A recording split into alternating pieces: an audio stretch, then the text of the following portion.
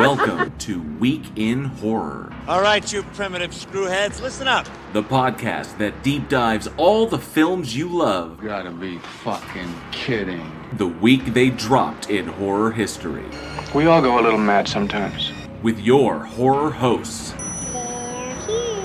JL. When a shirtless Sam Elliott with no mustache takes out an alligator with an oar, that's the kind of movie I'm looking for. Eugene. And we're just casually just like, yeah, so that's probably the best way to go, light someone on fire with gasoline. Alex. It would not be an original lineup if I didn't have fucking technical difficulty. Johnny O. Now, it's not in Amityville, or wherever, it's Amityville. And Aaron. They got manure to work with and nothing grew from it. News, trailers, trivia, special guests, and more. You're gonna need a bigger boat. Live show every Wednesday, 7 p.m. Central at youtube.com/weekinhorror. Welcome to prime time, bitch! And wherever you listen to podcasts. One by one, we will take you. Week in Horror. Stay scared.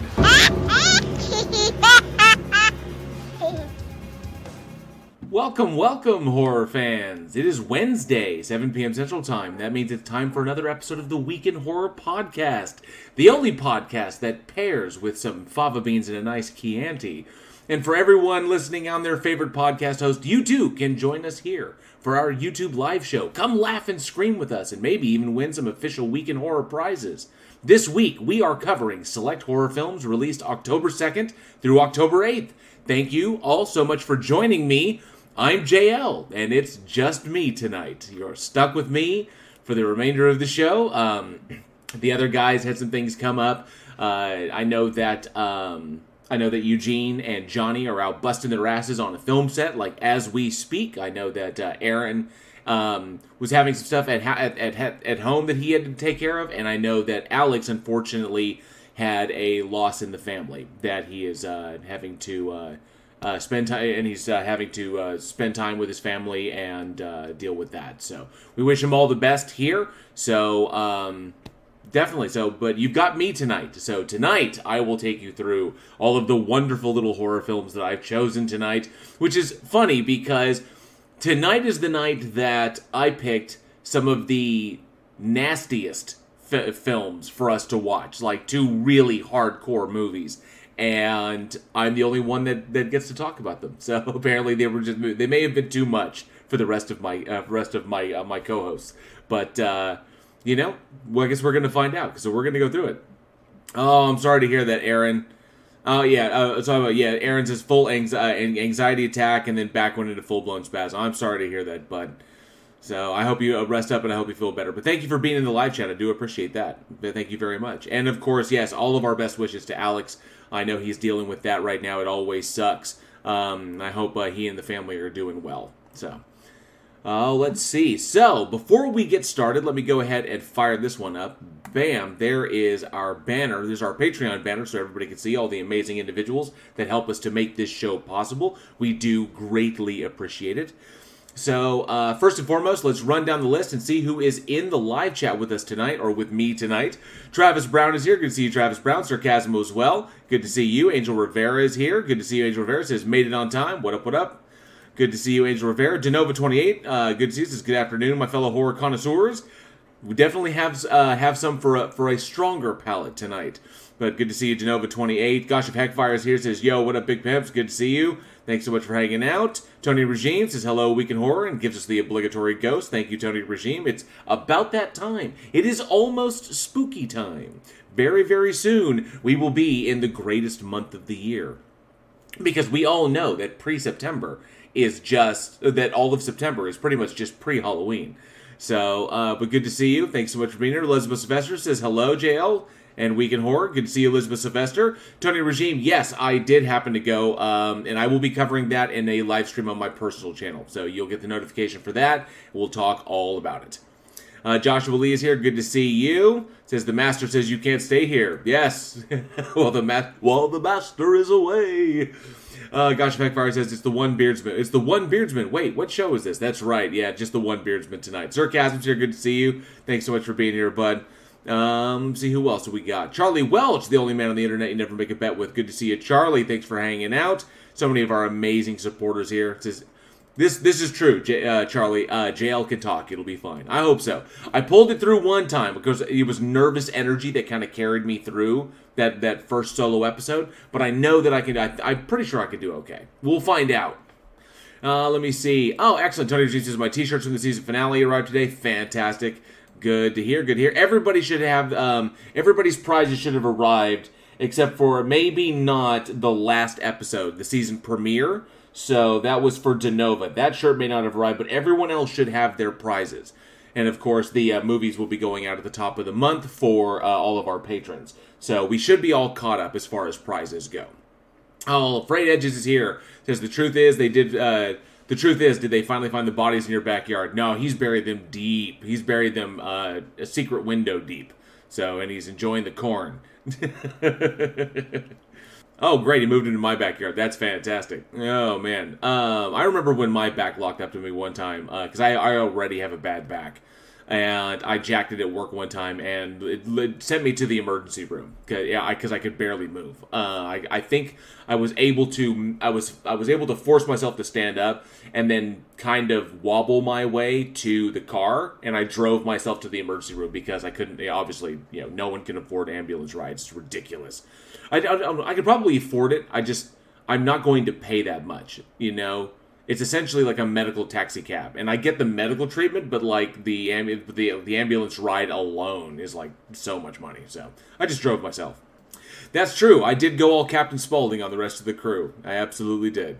Good. Let me see. Jinju's here as well. Good to see you, Jinju. Thanks so much for being here. It says, "Yep, I'm all alone, but hopefully we can muddle through it tonight." The amazing choices that I have that I've selected for us.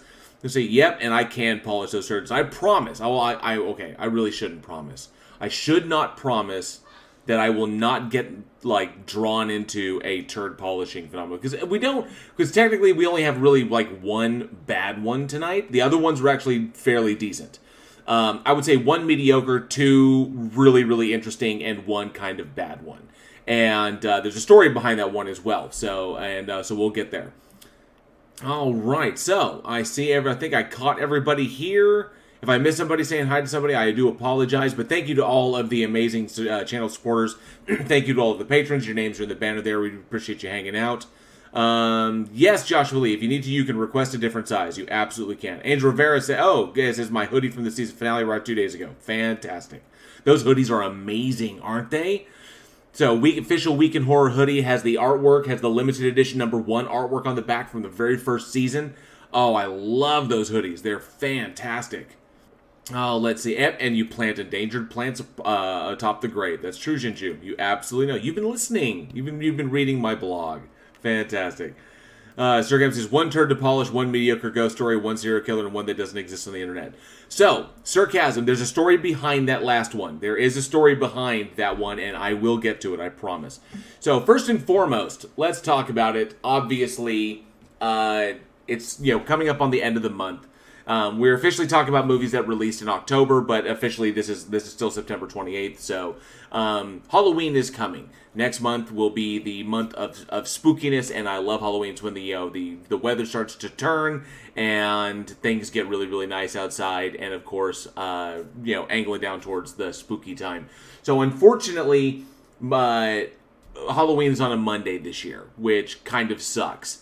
Because typically kids are in school, they don't get to stay out late. So that means Halloween typically happens much earlier when it's light out, and I kind of need it to be dark so I can scare the kids. But we'll make that. We'll make do. We make do. That's what we do.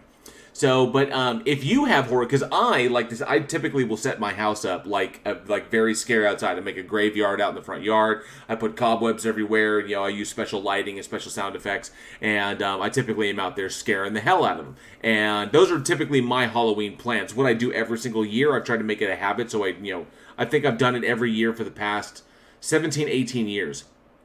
So I have a really nice collection of shit that I put out in the front of the house to scare all the trick-or-treaters. And I literally try to scare the shit out of them. So, but definitely, if you have Halloween plans, let us know what they are down in the comments below, or at weekinhorror@gmail.com. Aaron, I know Alex would love to hear from you. Aaron probably would too. But let us know what your Halloween plans are. Do you set up the house? Do you hand out trick-or-treaters, or do you just shut the light off and be like, fuck this, I'm going to watch scary movies all night? Let us know what you do for Halloween, what your plans are.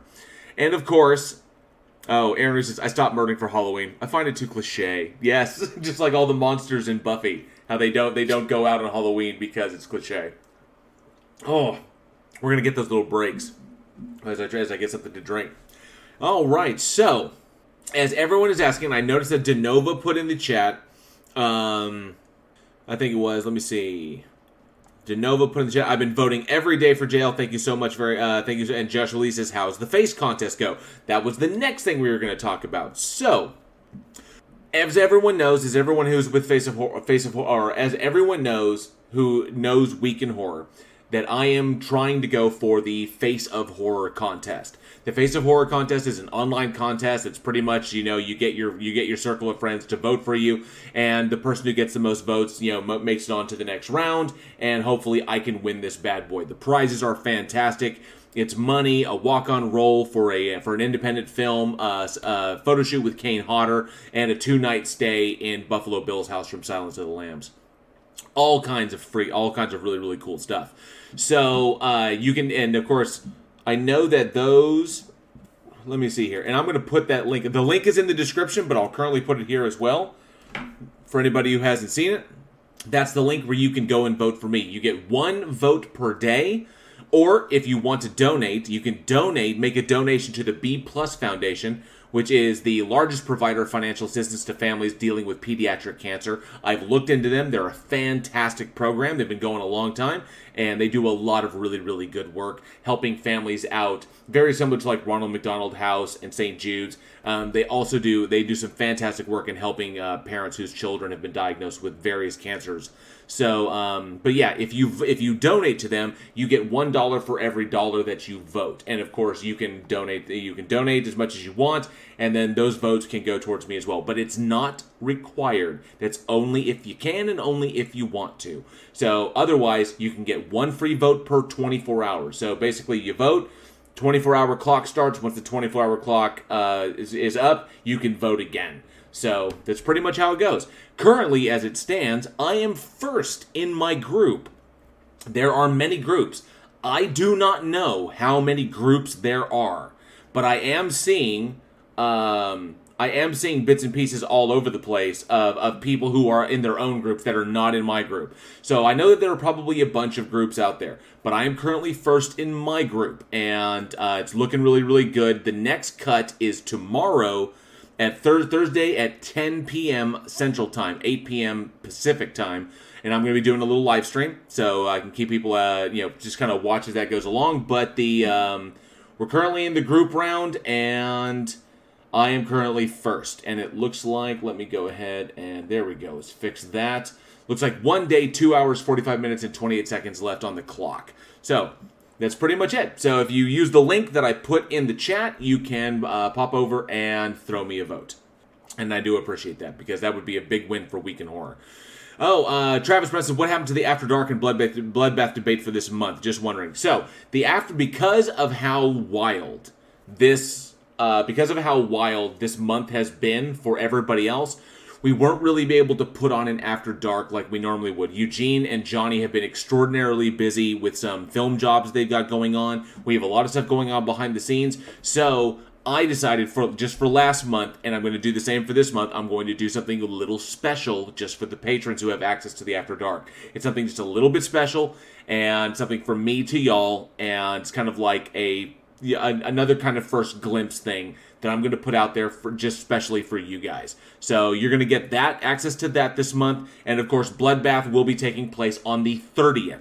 So those invites will go out the day of the 30th. They'll go out in plenty of time, and then our special judges can come in and hang out with us. So the After Dark will be another special little tidbit before we get back to the trivia games, and then of course the Bloodbath will be on the 30th. I know we're cutting it close towards the end of the month, but it will be on the 30th.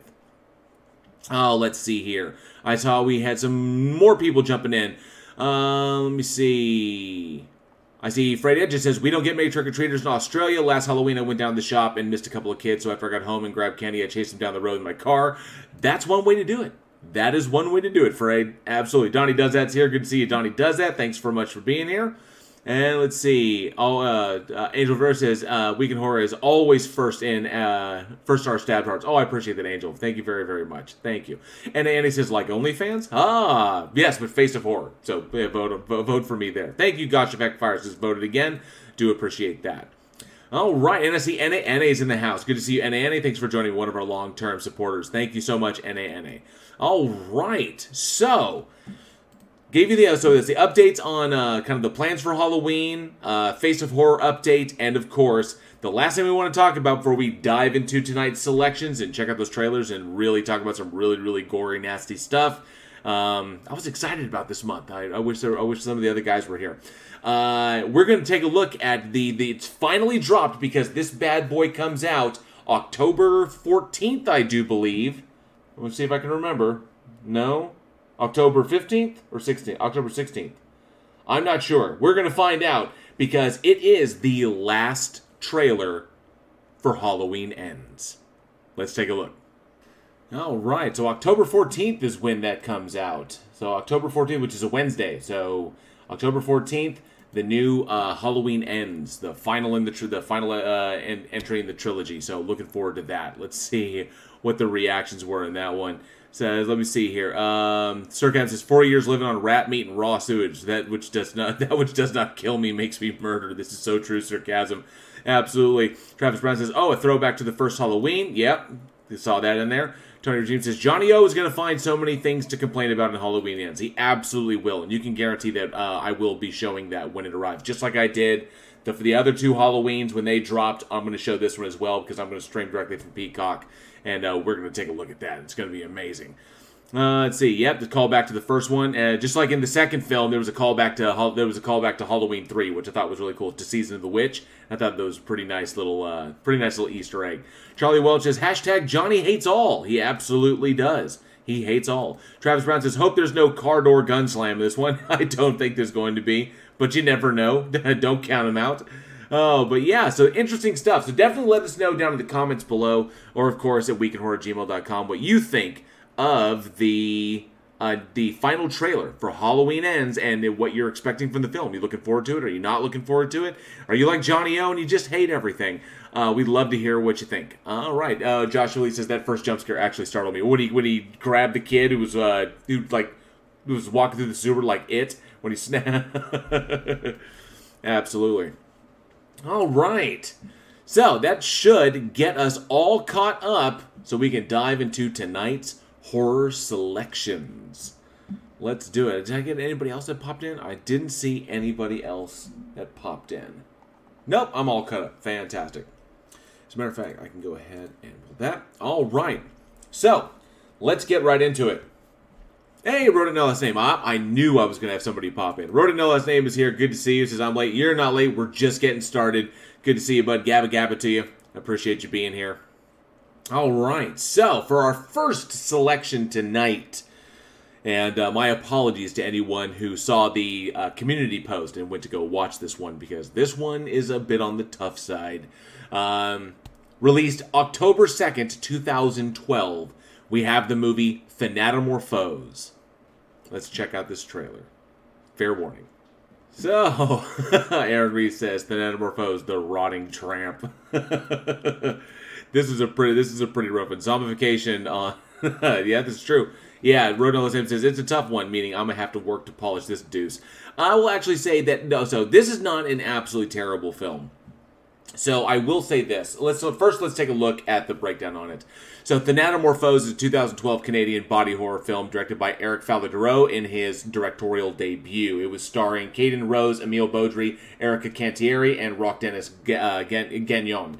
So the film in and of itself is it's extremely cheap. Very, very cheaply done. And it follows the story of Laura, who's essentially she's an artist who is suffering from depression, and she's in an abusive relationship with her boyfriend.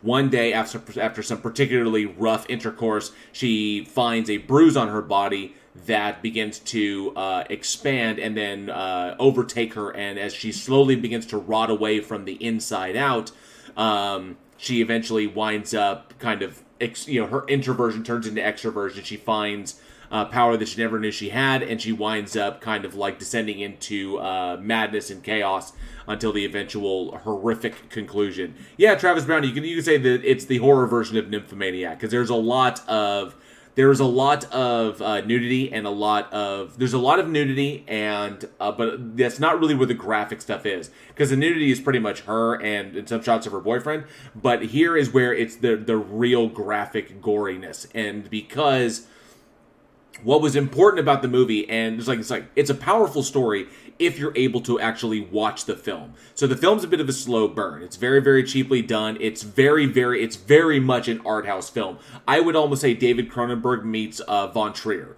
So it's designed, if you can dig through the visual spectacle, of course, especially towards the second act and the third act, when the gore really starts ramping up, you see a really powerful tale about not only the objectification of women, but the internalization of that objectification. Essentially, how women have these expected roles and these expected duties that they perform through pretty much in their lives, and how the vast majority of the people around them, because we're so self-involved, we end up taking that for granted. And most people wind up turning inward on themselves, and their experiences can feel like they're dying, especially when you couple it with notions of chronic depression and being naturally introverted. And so that depression just kind of like weighs on you and eventually, wears you down and eventually rots you away, because you don't know where the depression begins and where the depression ends, and you begin. So we see this kind of metaphorical journey where, typically this would be kind of like the mental condition. This would be her deteriorating mental condition made manifest as her body slowly but surely decomposes away. The difficulty in this is that the reason it's so difficult is because not only the treatment of the actor of the woman in this, not only the treatment of Laura by her boyfriend, even those who come to her defense non-altruistically. They all have ulterior motives. And so you get this sense that she's despite the fact that she has a circle of friends, people know her, she's completely and totally isolated. It's stymied her to the fact that she can't even express herself in her artwork. And at one point she's rejected by, an art school that she applied to, and she can't even admit that to her closest friends. So she is completely isolated and alone, which is very, very similar to the notion of after you die, that's the one thing you experience alone. You die alone, and of course you're buried alone, and then you decompose and you rot away in your either in your coffin or wherever that happens to be. That's all an internalized experience. Pretty much it. She just gets to experience it in real time as it's happening to her, and that's where the difficulty is. That's where the difficulty in the film is because whereas the camera technology, the lighting technology, and sound were all kind of like on the mediocre side, it more than makes up for it in the extreme effects. Not to mention that kind of like 80s art house, almost like early MTV music video effects of her dreams. Because we have a few dream sequences in there, and all of it obviously is done very, very cheaply. But all of that money that they saved handling all of that cheap stuff and having pretty much a one location set, which is it's all set in her apartment, was they can make up for it in the practical effects. And the practical effects of this young woman slowly but surely rotting away. And the artists who did this, who were behind this, spent, I think it was 3 months, over 3 months, studying decomposition in its various forms, the slow but steady process of this, so they could ensure that everything they depicted was legitimately done and was as close to real life as possible, which is why it is so horrifically. I would say it's stomach churning in that respect, because not only it's what you physically see on the exterior, like what you see happening to her skin, what you see happening to her eyes, her fingernails, her hair, everything that's going on, and of course, when the skin starts, when what happens to her skin happens and the maggots start showing up, The problem is that you begin to you get to imagine what's going on internally inside of her, and so it's really, really funky. Let me see. Chat took a 503. We came right back. Oh, it may have been a YouTube hiccup. Sorry about that. But yeah, this is a really, really tough one, and that's where the real winner on this is because essentially, the horrific notion, and I think that this is one of the best Thanatomorphose, despite the horror, the horrific appeal, or the horrific visage of what you're seeing on screen, I think that this is one of the more powerful depictions, or metaphorical depictions of chronic depression and internalization of angst that I've ever seen on film. It can literally, I know from personal experience and from the experience of people in my life, that is what it can feel like. It can feel like everyone around you is just there to take from you, and no one is there to contribute anything, and that everyone seems isolated, even though you feel isolated, and everyone else seems isolated because you can't reach out and experience anything beyond that because of that crippling depression. And that essentially what people would experience emotionally and psychologically is actually happening to her, physically. And even times that can manifest itself with some individuals can see that idea of body dysmorphia and the dissatisfaction with themselves. This is one of the premier examples of what can be done, what can successfully be told with practical effects. Now, a lot of people I think are going to get a little tripped up because the film is so cheap looking, and it starts out it's very much a slow burn until it finally gets into the really horrific aspects, because it takes time for it to get there. And yes, the movie title does derive its name from Thanatos, the god of death. Thanatomorphose, meaning changing into death. So, and that straight from the director on that one. But yeah, it's a particularly difficult one, especially when she attempts to break out of it, and she realizes that she's heading down a path from which she does not want to go to, but inevitably she finds she cannot break away from it, so she eventually embraces it and just goes with it and leans into it. And with what she kind of because in embracing her finality, she finds her freedom and is able to finally take at least some modicum of control of her life. Now, for those who are kind of big music fans, you'll recognize that the effects that were in this were similar to the effects that were used for a Canadian band called the Birthday Massacre. And I'm a big fan of them. I like them. And, of course, on there, I believe it's on, for the official music video they did for their song Destroyer, they actually used similar techniques inspired from this film in order to do the decomposition of the girl in that video as well. Only it was a few years after. It was a couple years. I think it was 2014. This is 2012. And so they really went and they did a really phenomenal job. But it kind of ends the exact same way with the skeleton kind of screaming and then finally going, and then all of her flesh falls off. It's pretty gross. A form of decomposition, yes. But yeah, Aaron says, meh, that's my life. This one is a tough one. It will hit people on a variety of levels, not just in the stomach because of its really horrific effects, because it's not like it's bloody and gory and people, there is some gore in it. There are a couple of murders that take place. She winds up, taking her rage out on the two guys that were pretty much just, using her for what she had, using her for her body and, for their own personal satisfaction. She eventually takes that out on them. And some pretty just, blah, she just kind of rage kills two dudes, her boyfriend and the guy who's coming after her. But it's also in that it's not what you would expect as far as the gore. It's legitimately a depiction of, or as realistic a depiction of decomposition as you can get, which means it's not going to be all bloody and all splattery and blood all over the place and limbs falling off. It's going to be that slow, grotesque, dripping, eventually, falling apart effect that just takes time, and eventually it gets to a point where, putrescence begins to set in and it gets really, really, really nasty. But if you can stomach a movie such as this, if you can get through it, you can see past it to see a really, really powerful story. Unfortunately, this movie, like some others we've talked about in the past, I think loses itself in its practical effects. While I understand, and the problem would be was the director here, Eric Falardeau, is not Lars von Trier. That's the biggest problem.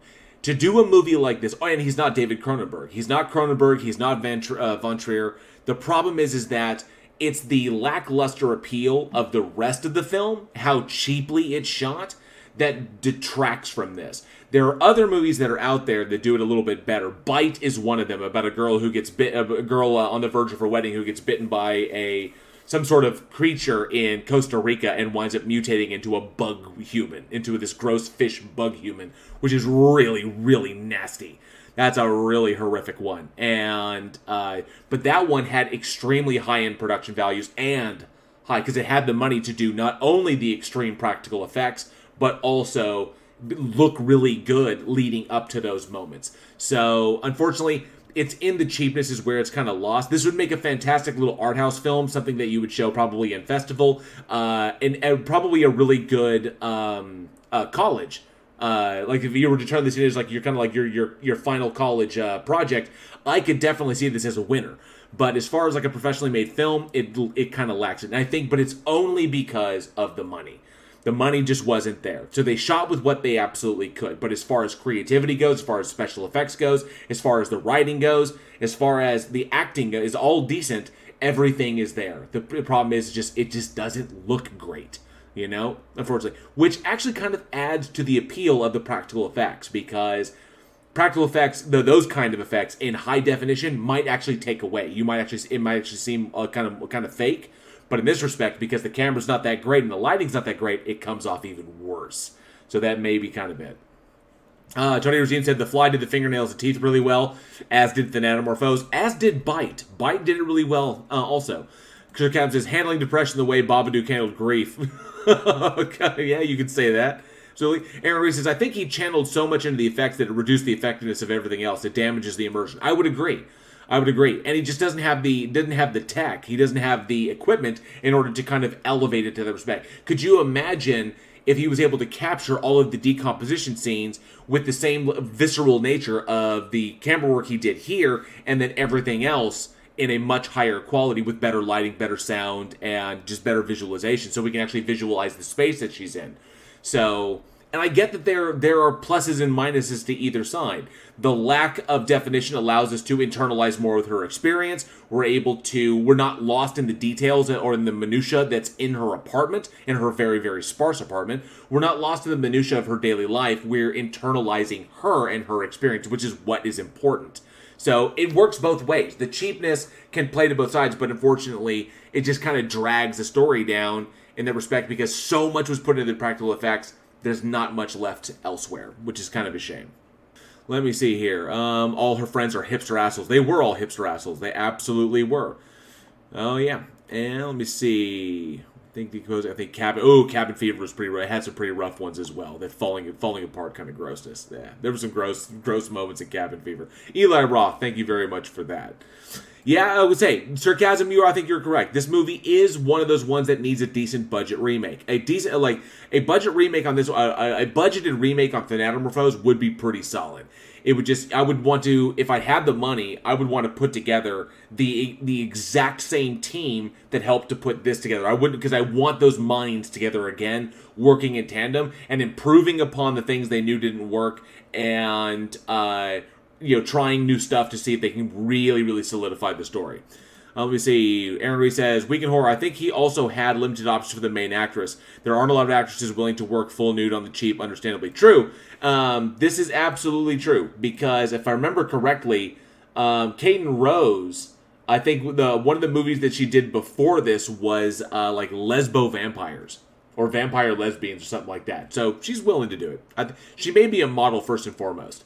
But yeah, that was like one of the first films that she did was like lesbian vampires.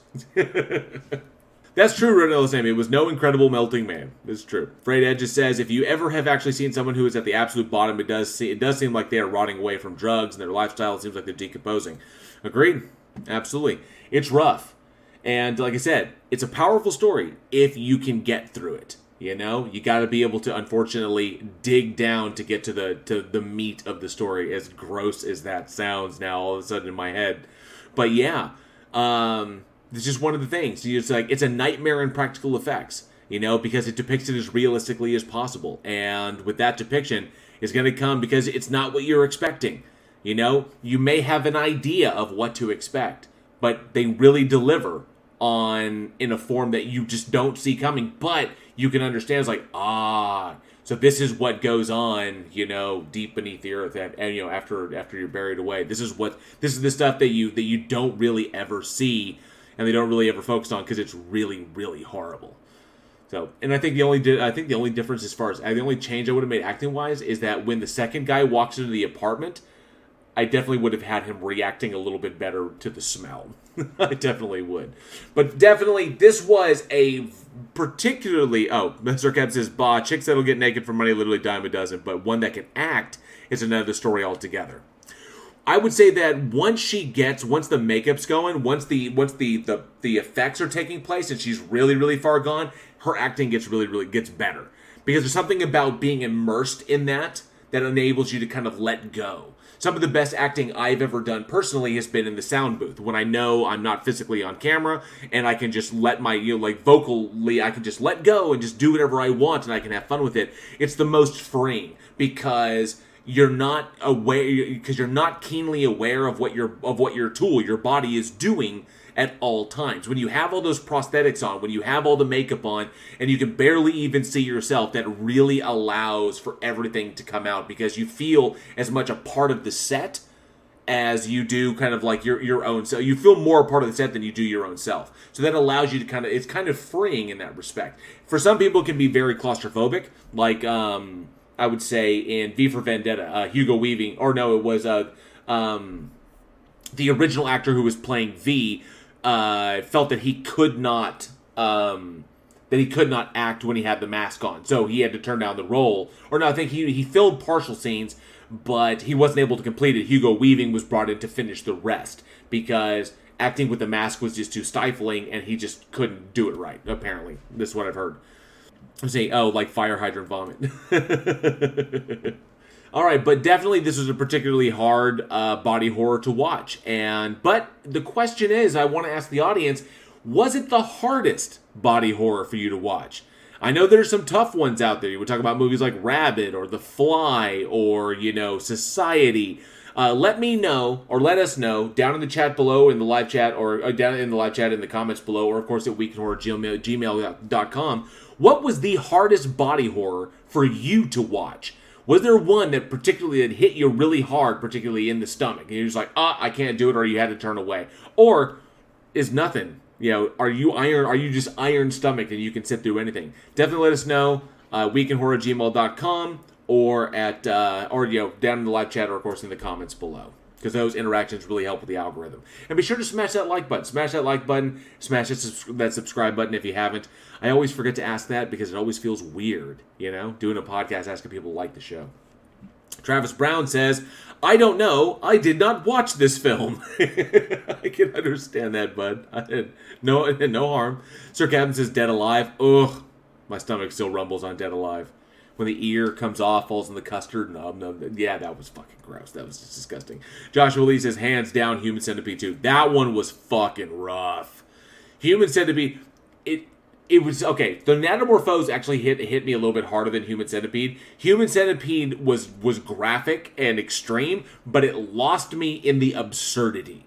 It was so fucking absurd that I was like, okay, I can kind of break away from this. Meet the Feebles was pretty good. Yeah, early Peter Jackson there. Meet the Feebles was pretty fucked up. That was just a fucked up Muppets on crack, or, Avenue Q on, methamphetamines.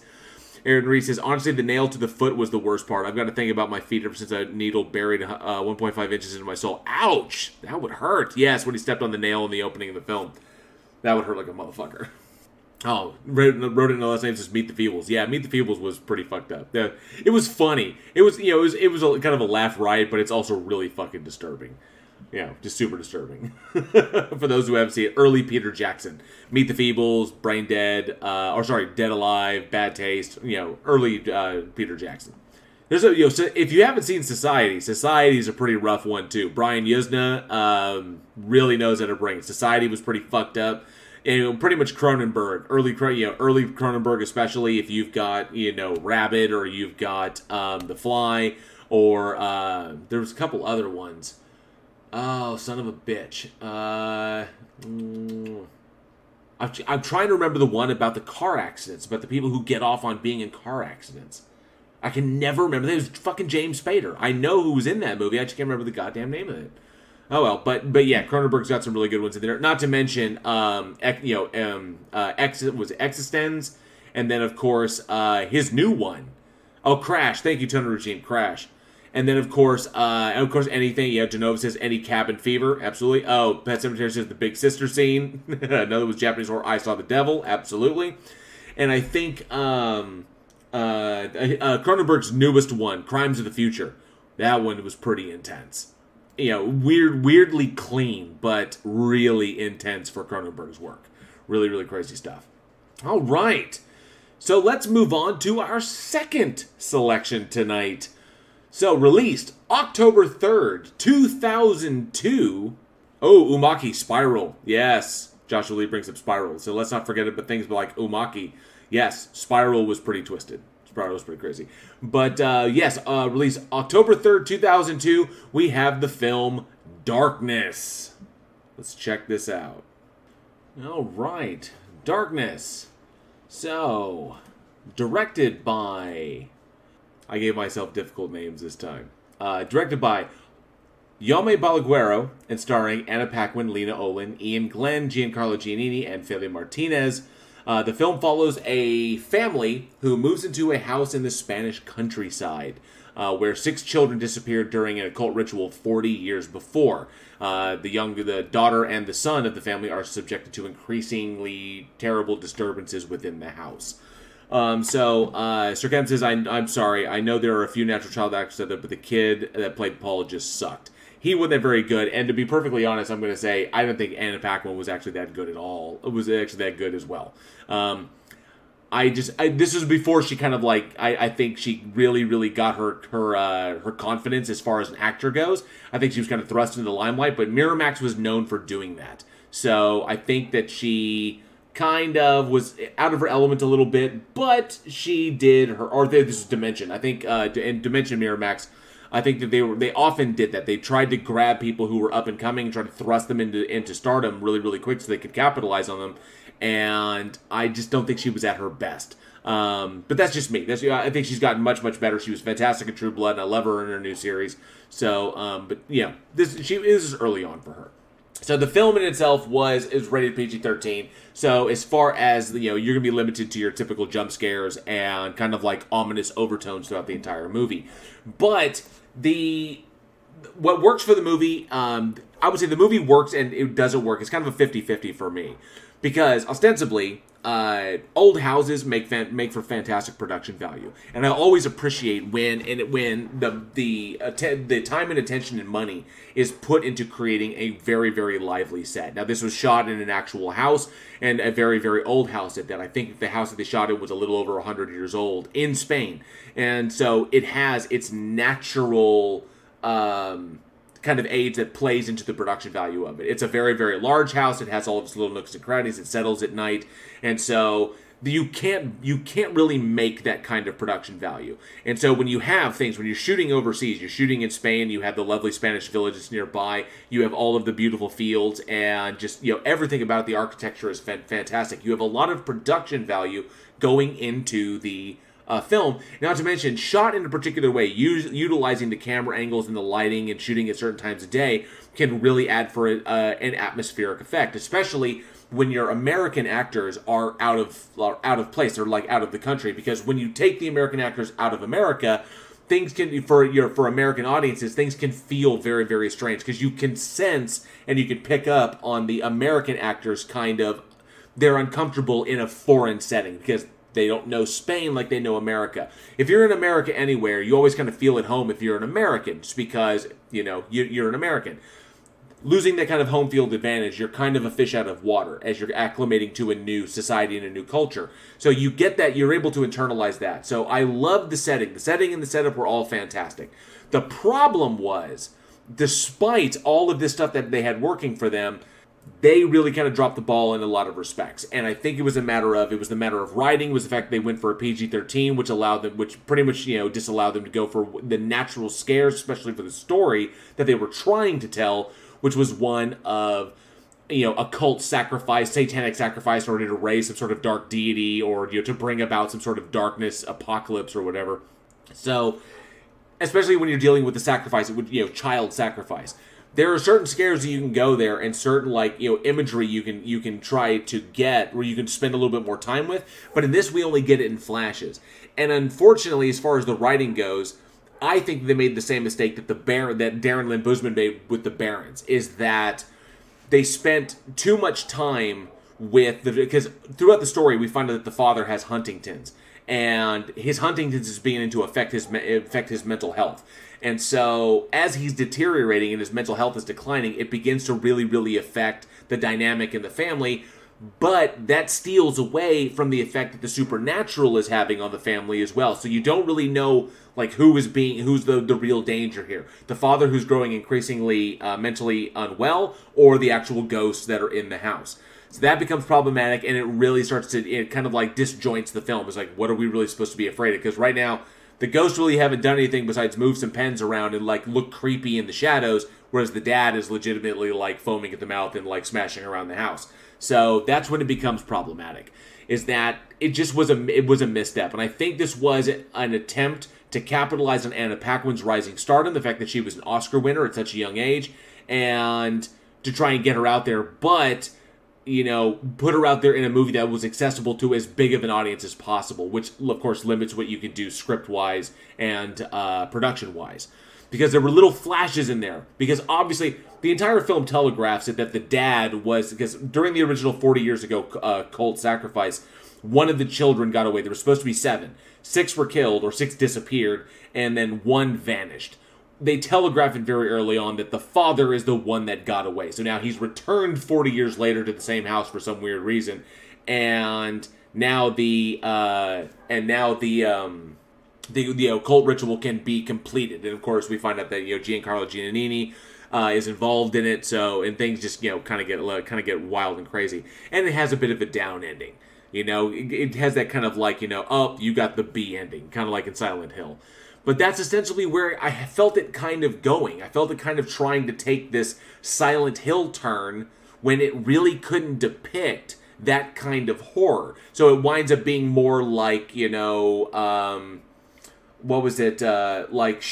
Broken with Lena Headey, about the doppelgangers coming through the glass. So it kind of had elements of that, kind of had elements of the Barons, but it really didn't. I don't think it was really kind of successful in trying to convey what it was trying to convey. It was very, very lackluster, which was a shame. And that's the big example.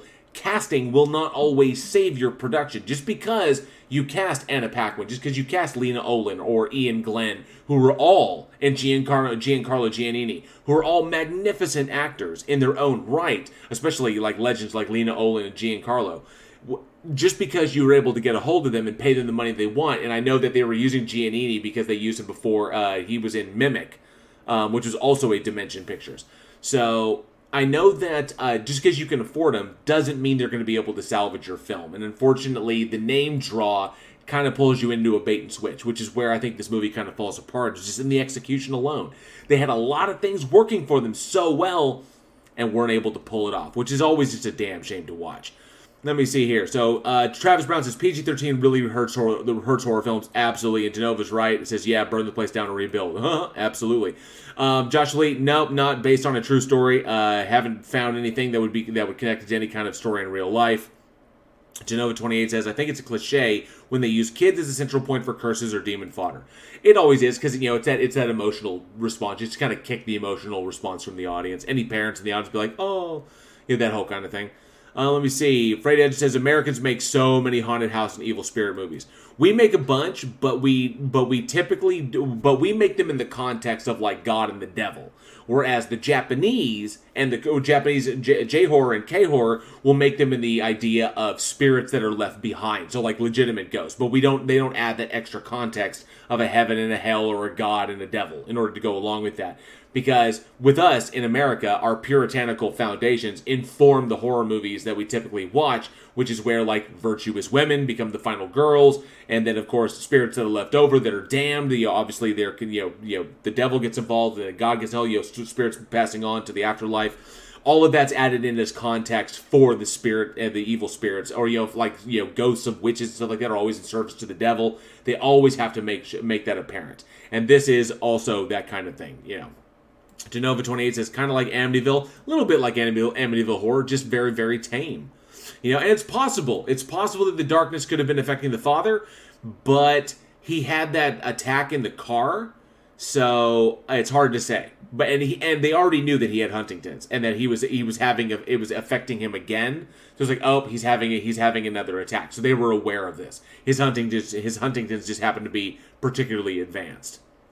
Let's see. Aaron Reese says they developed the leads for a deep backplot and then tried to wrap it up fast. They did. They wrapped up the third act really, really quick.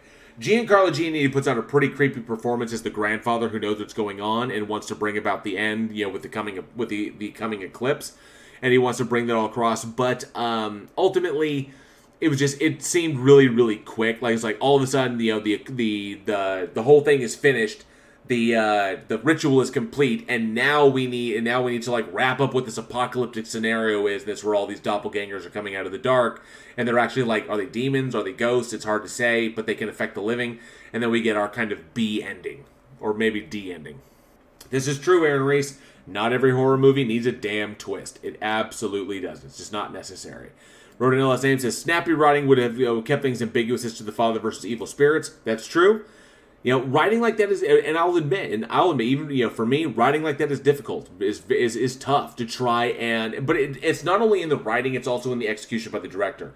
If the director is not fully aware of what the writer's trying to convey, then you're going to have problems in the translation. So typically the writers will oftentimes, they'll write and they'll just be done and they'll pass it off. And usually it may get a rewrite here, or they may get called in to do a follow-up. But otherwise, unless the writer is uniquely attached to the director, or they're the same, but the director and the writer are the same, you're going to get that difficulty in trying to translate the writer's work across to the screen, because you're relying on someone else to read into what you've put. And unfortunately, screenplays don't read like stage plays. When you read a stage play, there is a lot more detail as to what is going on within the book. So instead of like your scene headers will be like this long, instead of like 2 sentences.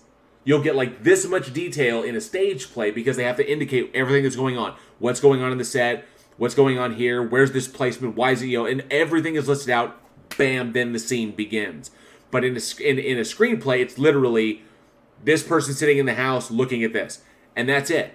Because everyone needs those scripts to be really, really lean, and then of course you have the production Bible, which is elsewhere that the script supervisor is going through to make sure everybody's on point. So, Silent Hill endings. Yeah, I would say that. Oh, yeah, Travis Brown says F ending is more like, that's true. They got the bad ending. That's pretty much it. Studio notes. Shudder. It's true, wrote in the last name. Studio notes suck. And like I say, I think the ending fit the campiness the rest of the script. They got the ending they deserved, is what they got. That's what they got. Denova28 says, not everyone needs to have an M. Night Shyamalan twist. That's how you lose audiences. For example, The Happening. Very true.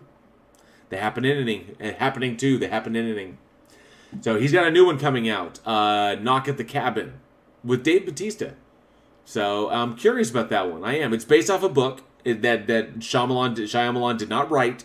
So I'm very, very curious as to how that one's going to turn out. So I may have to read the book first. All right, but given that this was a classic kind of like haunted house story, also the kind of like satanic occult thing, but it was more about ghosts in the house.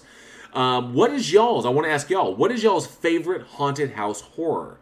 Or I would say a horror film that centers around a haunted house, be it demons or evil or spirits or, whatever happens to be there. What's your favorite haunted house horror? Let us know down in the live chat or in the comments below. Help us with that algorithm, or, of course, at weekinhorror@gmail.com. Angel Rivera says, 13 Ghosts. Fucking A. That was a good movie. I like the original and the remake. Both of them were solid.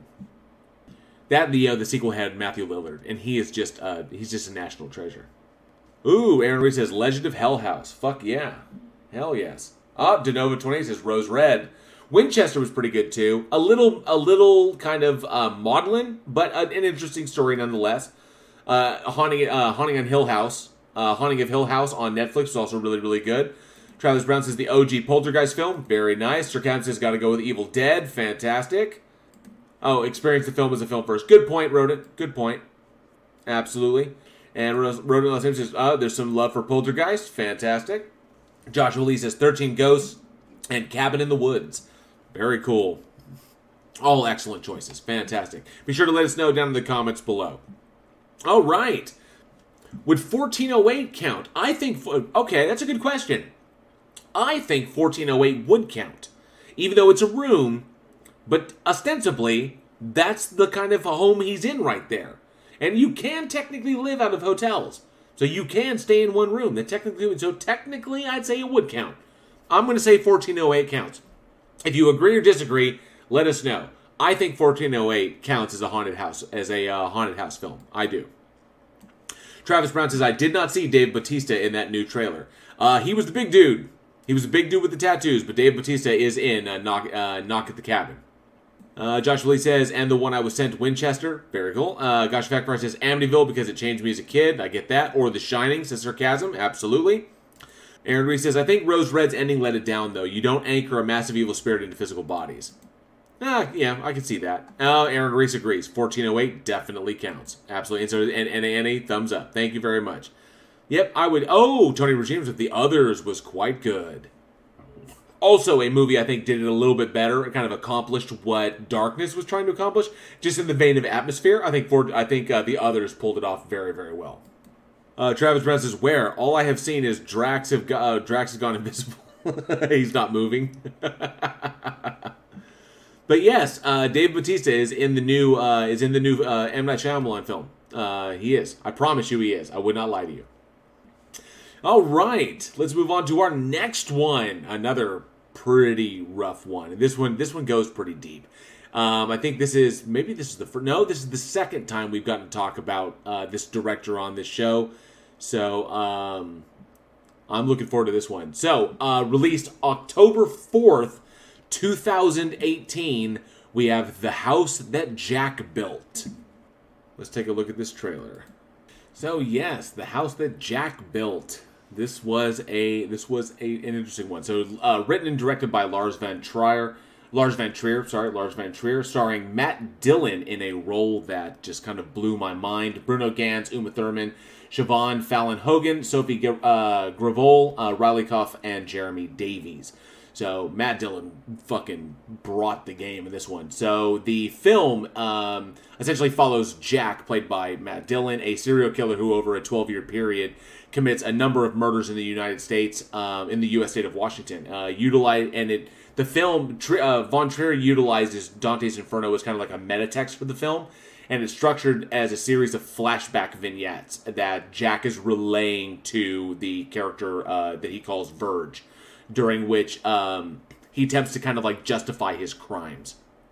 And so this one, okay, so on the surface, the film itself is really, really, so that's one thing that that Von Trier has always been really, really huge. And that for those who are not familiar with his body of work, with films like Antichrist and Melancholia, Nymphomaniac, House of Jack Built, but of course movies like Dogville and Dancer in the Dark, Lars Von Trier's entire body of work is pretty much informed by his own personal life experiences.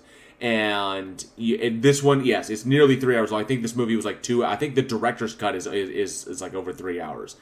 But the difficulty in this one is that going into it, you know that Von Trier's entire experience, that his experience with mental illness, his experience with chronic depression, and the fact that I think he was recently diagnosed with Parkinson's.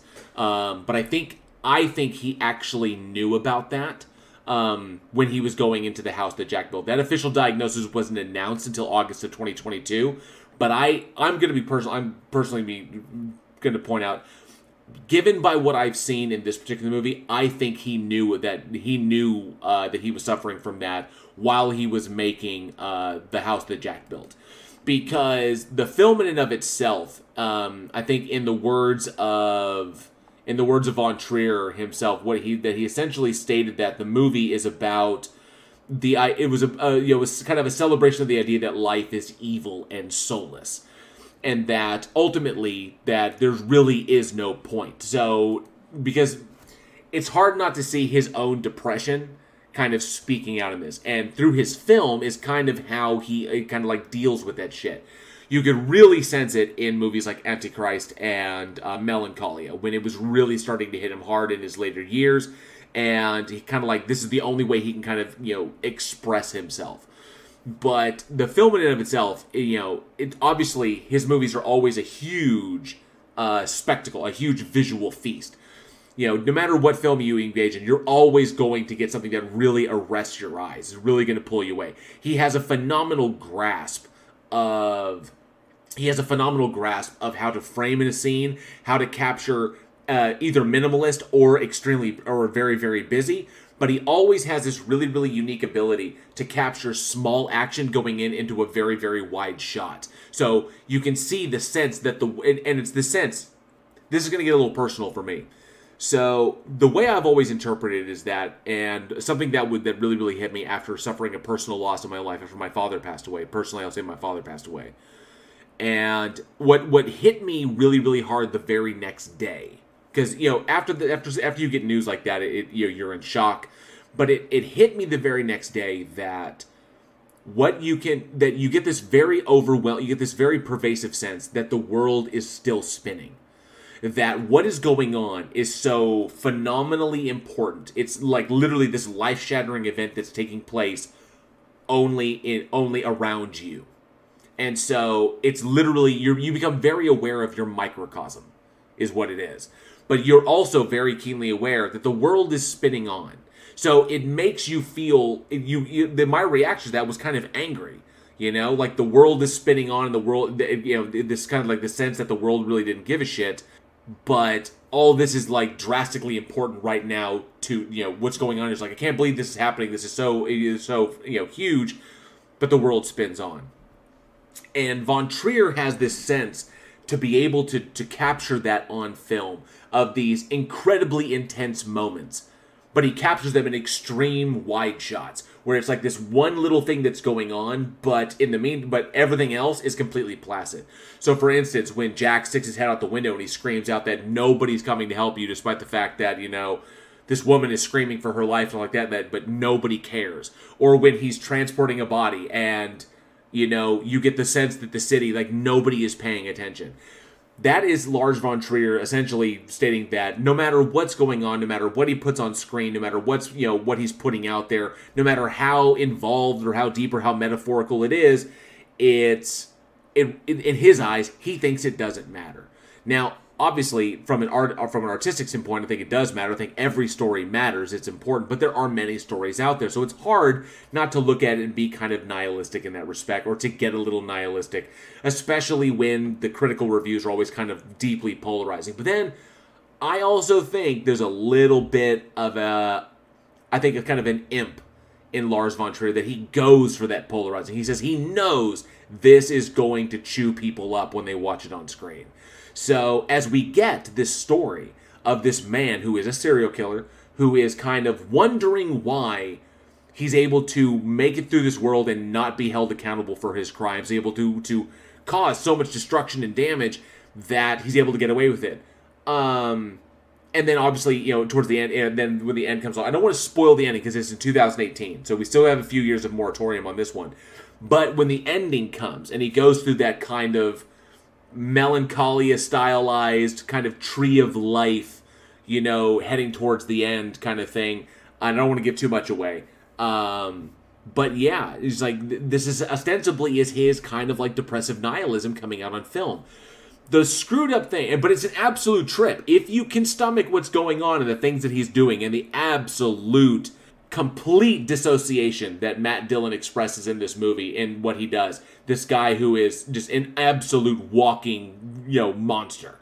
I'm not going to say that he's a killing machine, because he doesn't want to get caught. He's still kind of like, he has all the kind of like little antsy, tics and everything of, the nervous disorders of a serial killer. But I'm not going to say he's like a walking killing machine. Not like Elijah Wood in Maniac, where it's just like, but this guy is, a homicidal maniac. And yeah, that's Sarkazis brings up that moment when he's looking through the window, and he knows that he can't. I don't want to give it away. I don't want to spoil it. But he's looking through the window, and he knows that he can't access that, no matter how much he wants to access it. And then he hates it because he cannot access it. You know, that moment of humanity that's in there. It's wild how he's able to how that's, you know, Lars von Trier shedding a tear for knowing what's out there, wishing to be a part of it, unable to do so, and hating it and wanting to spit in its face because he can't. You know, that whole kind of thing. It's wild. You know, and it's such a provocative film. Obviously, from a visual, it's, you know, the kills are visually disturbing. It's a particularly brutal film and an absolute, you know, full of carnage. But there's a poetry there, and that I think that only an individual like Lars von Trier can really encapsulate. The problem that I have with this one, unlike Antichrist, Melancholia, or his earlier stuff, Dancer in the Dark, Dogville with Nicole Kidman, the problem that I have with this one is that I'm familiar with the works of Johann Vasquez. If you're not familiar with the works of Johann Vasquez, you should be. For those who are familiar with, you know, like Cartoon Network and thing, you're probably familiar with Invader Zim. Invader Zim was Johann Vasquez's, you know, like seminal kind of like animated work, and really, really funny stuff. Kind of satire. There's some black comedy, so a little bit of commentary on society. But he has another work called Johnny the Homicidal Maniac, which actually explores this exact same topic, which I thought was a little odd because Johnny the Homicidal Maniac came out, I think, decades ago. I have to look that up as to when the hell that came out. Johnny the Homicidal Maniac by Johann Vasquez, that was in 1997. Yeah, people. I know there's going to be a lot of love for Invader Zim in there. But Johnny the Homicidal Maniac came out in 1997. And that's when I became familiar with it, probably 97, 98. And it ostensibly follows a serial killer named Johnny who is, you know, gets to a point where he's killing people in order to, like, collect their blood and paint this wall in his house to keep this ancient evil from breaking out. That's what's going on in his mind. So, you know, the question is he crazy? Is it real? Not 100% sure. But when it comes down to it, Johnny eventually finds out that there's a reason why he is the way he is, and that it's a part of the natural order. That the reason he kills consistently and he always gets away with it is because it's what's intended. That he is ostensibly a function of the universe in order to balance itself out. That there can never be too much good, there can never be too much evil, and that he himself is a function of the universe in order to balance out the good. That there must always be this cosmic balance between good and evil. And he finds out that he is one tool that evil uses or the universe uses to balance it out. So he understands that it's like between God and the devil, it's all completely arbitrary because everything falls within the balance of the cosmos. That the balance must be maintained, and he's a function of that balance, which is why he never gets caught because he must be the way he is. And so, and then it comes out that he was actually, you know, he was actually protecting the world from a demon down in his basement, and then the demon breaks out, and then he wakes back up, and he was like, yep, he's still crazy. So, you know, it's pretty much what it is. But I got a lot of vibes of Johnny the Homicidal Maniac from this because a lot of Johnny's stories are told in vignettes, and he's an unreliable narrator because he's insane. And so everything coming from his perspective is going to be insane. And that's why I actually kind of think Lars von Trier kind of took some inspiration from Vasquez, from his early work. I think that Johann Vasquez was prolific, and Johnny the Homicidal Maniac, I Am Sick, and of course Invader Zim are pretty much global phenomenons. I got a real sense of that comic in this film. That doesn't detract from what von Trier got, but I think if you want to get a little bit more insight, I think if you go back and you read Johnny the Homicidal Maniac by Johann Vasquez, I think you'll get a better sense. And of course, it is a horror comic. There's a lot of black comedy and a lot of horror in it. But I think you'll get a kind of an idea of what von Trier is going for. And then you just kind of insert the fact that everything that von Trier does is, you know, kind of influenced by his own depressive, nihilistic outlook, a cynical outlook on life. Is kind of what I think would really, it kind of puts the pieces together a little bit better for me as far as trying to understand this. Not to mention the Dante's Inferno meta text that's going on as he's, you know, like Dante is speaking with Virgil as they move through the seven circles. You know, Jack is going on his own journey as well. So it's a deeply metaphoric film, but the metaphors are not as strong as Melancholia and not as strong as Antichrist. But at least they're there. They were, there's virtually nothing in Nymphomaniac. Nymphomaniac, everything was on its sleeve there. But in this particular one, it's kind of deep. Not as deep as his usual stuff, and I think this one really jumps on the visual, the visual horror of Jack being this brutal fucking serial killer who is always looking for new ways to eventually contribute to the house that he wants to build, which I also will not spoil for those who haven't seen this.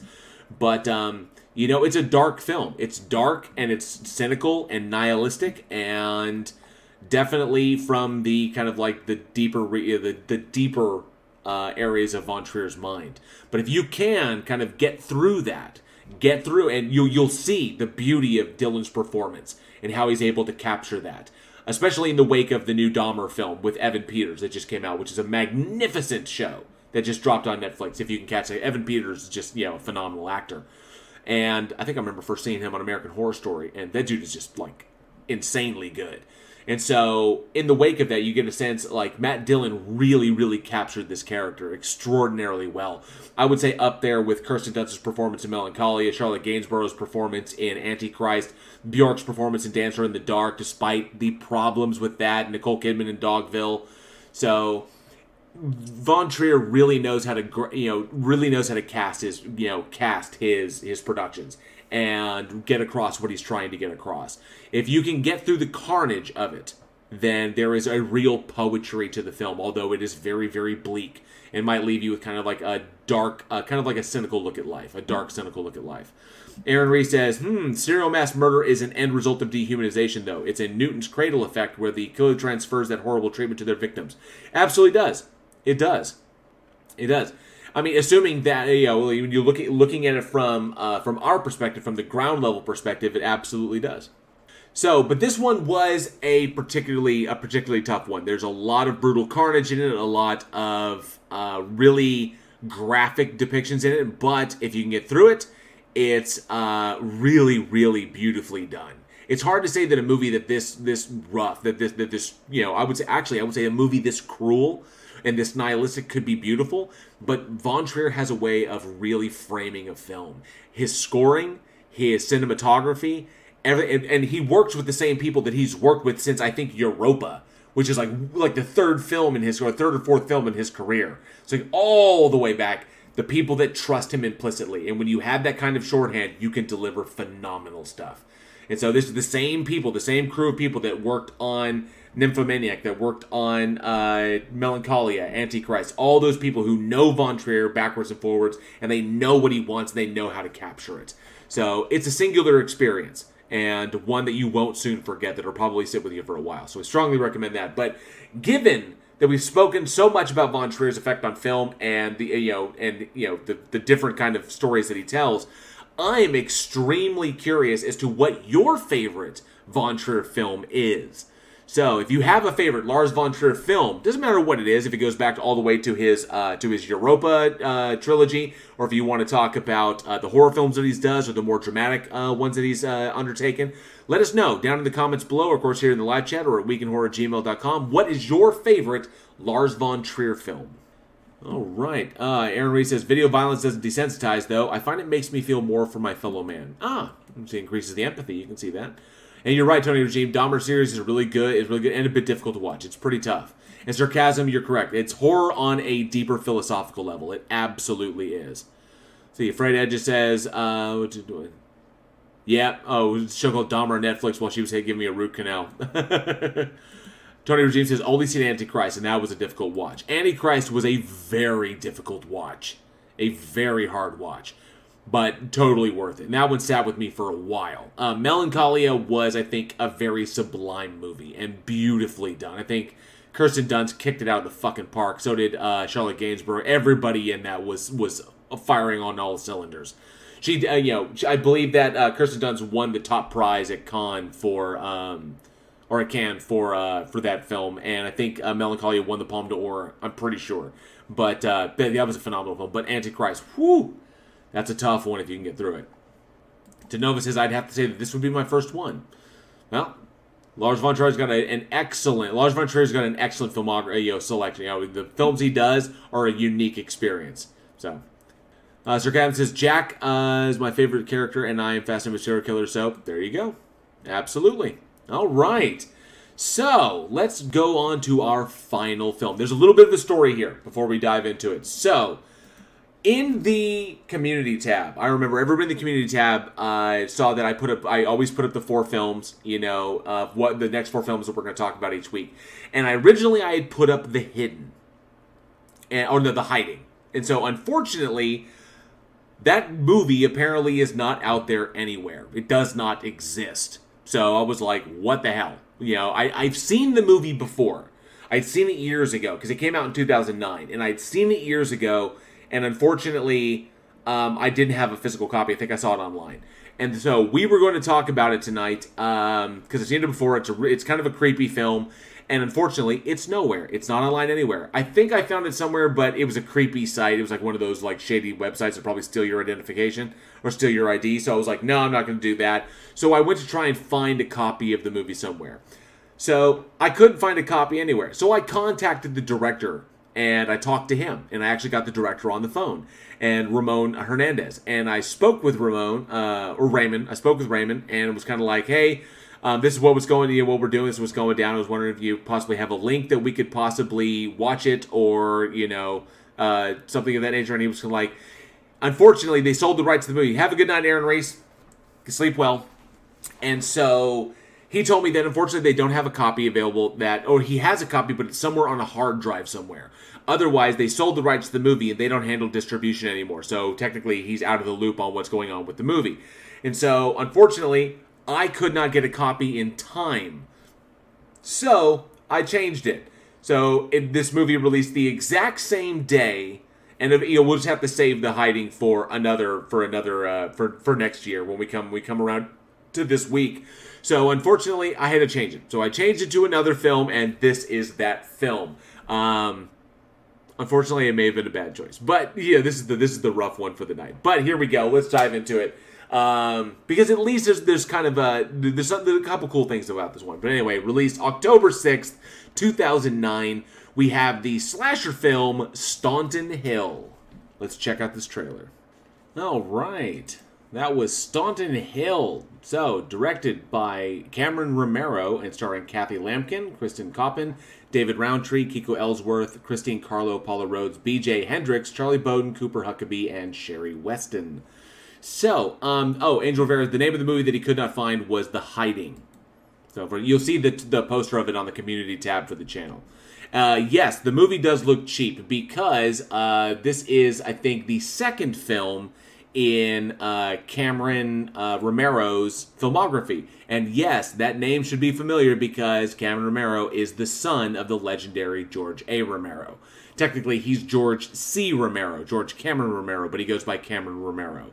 So this was his second film, his second full feature film. I think he did a short film, and then he did one feature before this called The Screening, and then he did Staunton Hill.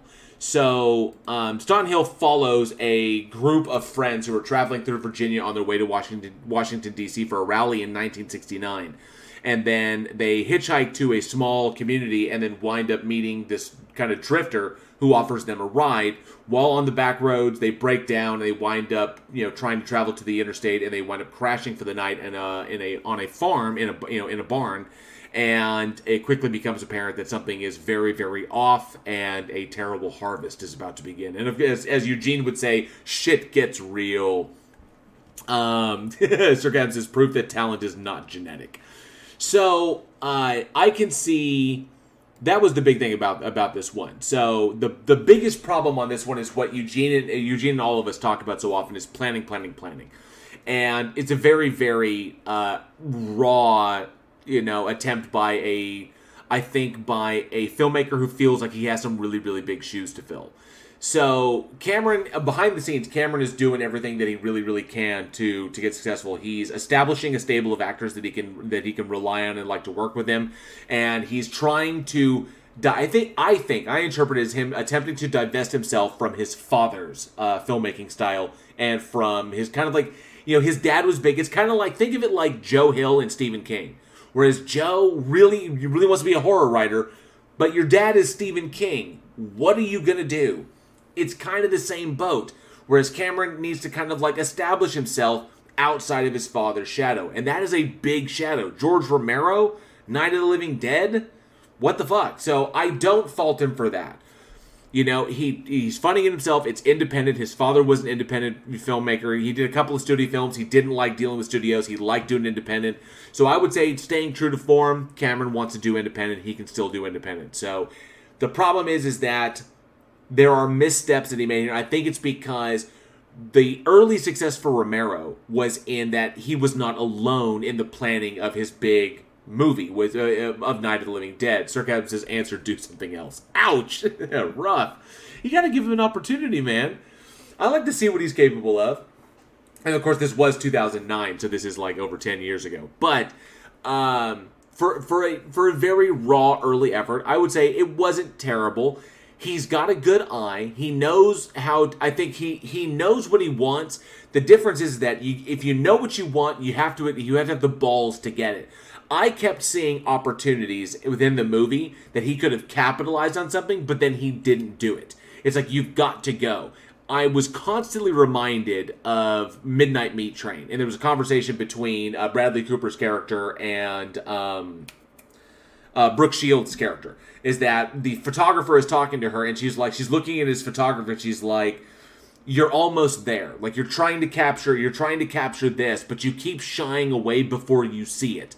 So is it you keep pulling the camera back before you capture it. And that's what Cameron failed to do on this, is that when you plan for certain things and you have certain character actors that are available to you, like, for example, his two of the actors that he got in this, BJ Hendricks is a sizable dude who cuts a pretty imposing figure, and Kathy Lampkin, who you probably remember from Texas Chainsaw Massacre.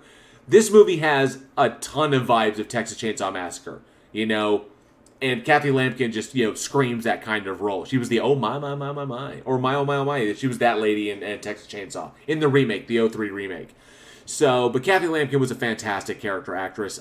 She recently passed away, unfortunately. But BJ Hendricks is a good character actor. He's got some decent individuals in here that make up a solid stable. The problem is planning. If you're going to go for a particular thing, especially if you're going to riff off Texas Chainsaw, you really, really got to plan for this. And the planning on this was practically non-existent, which is why this movie drops the ball when it has so much going for it. There is so much here that is wasted. You have access to this entire farm, the barn, the silo, the farmhouse. You have access to all of this. You have all this production value all over the place. Utilize it. The camera loves that shit. You've got to make use of it. Make sure the camera sees it all. Be really, really effective. If you go back and you watch the remake of Texas Chainsaw Massacre with Jessica Biel, Eric Balfour, and R. Lee Ermey, you go back and watch the remake. The one thing that they do extremely well is they allow the camera to feast on all the little details, all the little nuances of the things around them. How time has worn them down, how decrepit everything is, and how I would say, like, the modern world is anachronistic to this place that time has forgotten. This kind of beaten down, discarded old Texas town that nobody knows about, nobody cares about because nobody's there anymore, and how this family is struggling to survive in that, and that's what leads to the horror. But we see all the little grimy, gory, decrepit little details. That's all here. Unfortunately, they don't capture it. He's not able to seize on any of those moments. If you have an actress like Kathy Lampkin who is giving you a solid performance, you get the camera on her. You utilize those angles. You get up on her and get intimate. Allow her rage and, scary country lady, allow that to translate. Don't sit there in the wide or a 2T and just be static. No, feel it. Move with it. Let the audience really, really get invested. Let them be afraid of her. Let them be invested in the victim's experience. And so that was the problem here, is planning is key. And I think that's the difference, because Romero wasn't alone with Night of the Living Dead. He had Russo with him. That was the big point. He had a team of planners all around him, and they were all able to pick up the slack and point out what the other ones had missed. Everyone worked as a team. Bam, you have Night of the Living Dead. Unfortunately, I think Cameron took on a little bit too much himself. He was trying to essentially be the one director, because Romero really didn't start going out on his own until he really had a feel for it and he knew what he wanted, such as, like Dawn of the Dead, The Crazies, so on and so forth. So I think this is Cameron just kind of feeling himself out, just trying to get a sense of what was there. But you can see that the talent is there. It's just not confident enough. And yes, Johnny would be screaming. Yes, sarcasm. Johnny would be screaming, it's just a piece of shit by now. He absolutely would. And DeNova20 says, George Romero's choice to push boundaries would define him as legend. It absolutely did. And there was the opportunity to do this. The problem is that it's not only in the wasted opportunities of his production, of the production value, but it's also the problem with storytelling. The disjointed flashback sequences to this weird operation that has no context until, like, bits and pieces down the road, and then all these little details, the film doesn't really add up.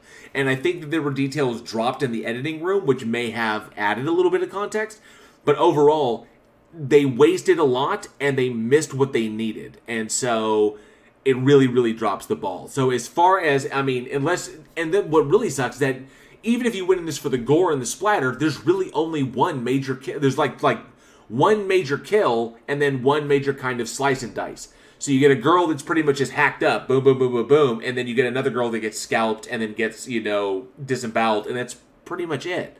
And then otherwise it's kind of like, bad kind of choreographed fighting, and it's just not necessary. And you are correct, Travis Brown, George Romero had social commentaries. There is no social commentary here.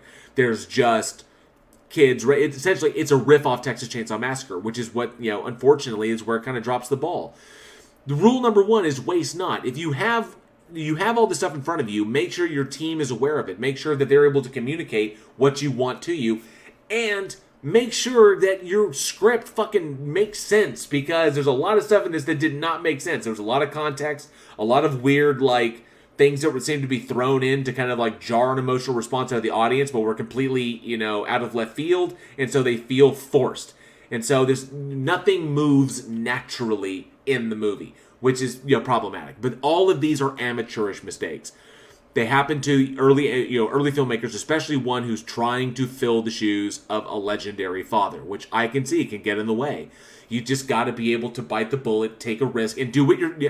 That's what's weird. We want to give him the opportunity to get out of his father's shadow, and to do that, we have to say, bite the bullet, take a risk, do this. But that's exactly what his father did. So to get out of his father's shadow, he has to do exactly what his dad did, which seems counterintuitive. But that's the way it works. You got to be willing to take risks. You got to be willing to go for broke. You got to be willing. Sometimes those safety shots that you're supposed to be going for, sometimes those are what saves the moment. Unfortunately, that it just wasn't there. Maybe they were short on budget. Maybe it was a rushed production. Maybe there was stuff going on, and I don't know. I don't know what was going on behind the scenes. There's not a lot of details about this. There is a documentary that he released called The Making of Staunton Hill. But as far as I can tell, and I haven't sat through and watched the whole thing, as far as I can tell, it seems like it was a pretty, by the numbers production, which unfortunately is kind of sad, especially when you're doing a slasher with the Texas Chainsaw Massacre overtones. So Genova28 says, Texas Chainsaw Massacre minus the chainsaw and Leatherface natural talent. You got it, pretty much, yeah. Yeah, so you're saying it's worse than Aaron Reese's back problems. I would agree. It's worse than Aaron Reese's back problems. Tony Regime says that's still better than the California Axe Massacre. Only 3 kills and 1 was a chicken. If you want to go something cheap like this, I think the what was it? The Bunny Massacre? I think the Bunny Massacre, if you want to go for really cheap kind of gore and effects, that would be I think it was the Bunny Massacre. I'm not 100% sure. It's been forever since I've seen that. The Bunny Man Massacre, that's it. So Bunny Man Massacre and Bunny Man 2. Those ones are pretty damn extreme movies. But those ones just had fuck it, we don't need story. Fuck it, we don't need this. All we need is just hardcore, slasher action. And Bunnyman 2 was pretty impressive. So was the Bunnyman Massacre. If you ever get a chance to check those ones out. But yeah, unfortunately, a very early effort by Cameron Romero and a big kind of misstep, a huge missed opportunity. Because I honestly think he had the chance to capitalize on something here as far as an early film and maybe say something, but it didn't really work out, which unfortunately happens sometimes. I think it was just written by David Roundtree. David Roundtree was in the movie. I think he was cast in the movie, but not the strongest one. Not the strongest script. I think this needed a lot more planning in order to get off the ground. And maybe that's why we haven't heard so much from Cameron Romero. He hasn't done a whole lot, done a lot of kind of commercial work and like small stuff. But as far as films go, it may be tough to kind of get out of this hole, because sometimes that first big misstep, that can delay you. That can really trip up your career, which is kind of a damn shame. But high hopes.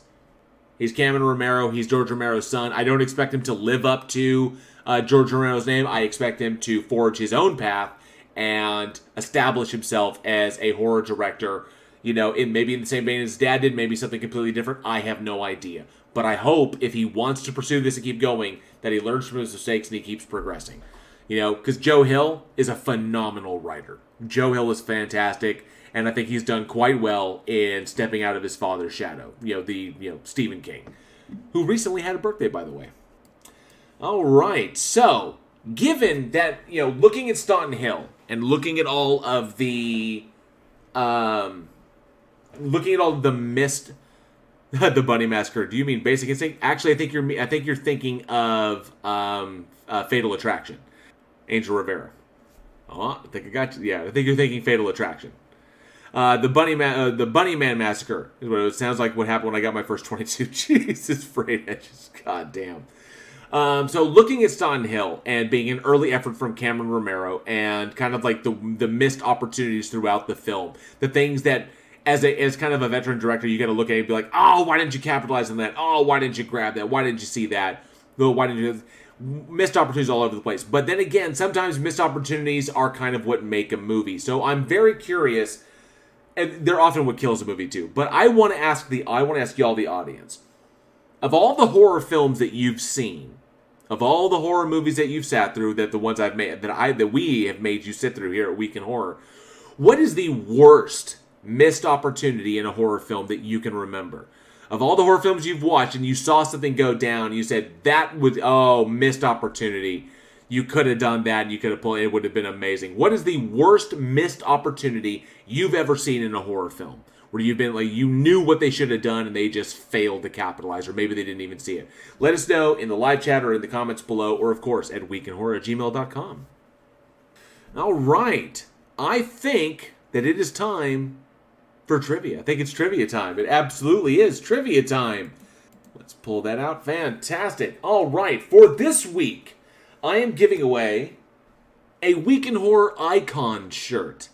So the one with all the horror icons on it. We're giving away a Week in Horror Icon shirt in the size of your choice. And so all you have to do is be the first one to answer this trivia question correctly. Let me pull up the live chat so I can ensure that I know who got in first. There we go. And make sure I got the live chat. Definitely sarcasm. Yes, it is an awesome shirt. It's one of the earliest ones that I designed for the show. It's kind of like a promo shirt, and I decided to put it up there so people could get a copy, get one if they want to. So yeah, here we go. So live chat. All right. I look forward to what you come up with, sarcasm. Okay, so trivia question for tonight. Get those Google fingers ready. So here we have it. The trivia question for tonight for a Week in Horror Icons shirt. What other horror film is Thanatomorphose often compared to in regards to themes and graphic nature?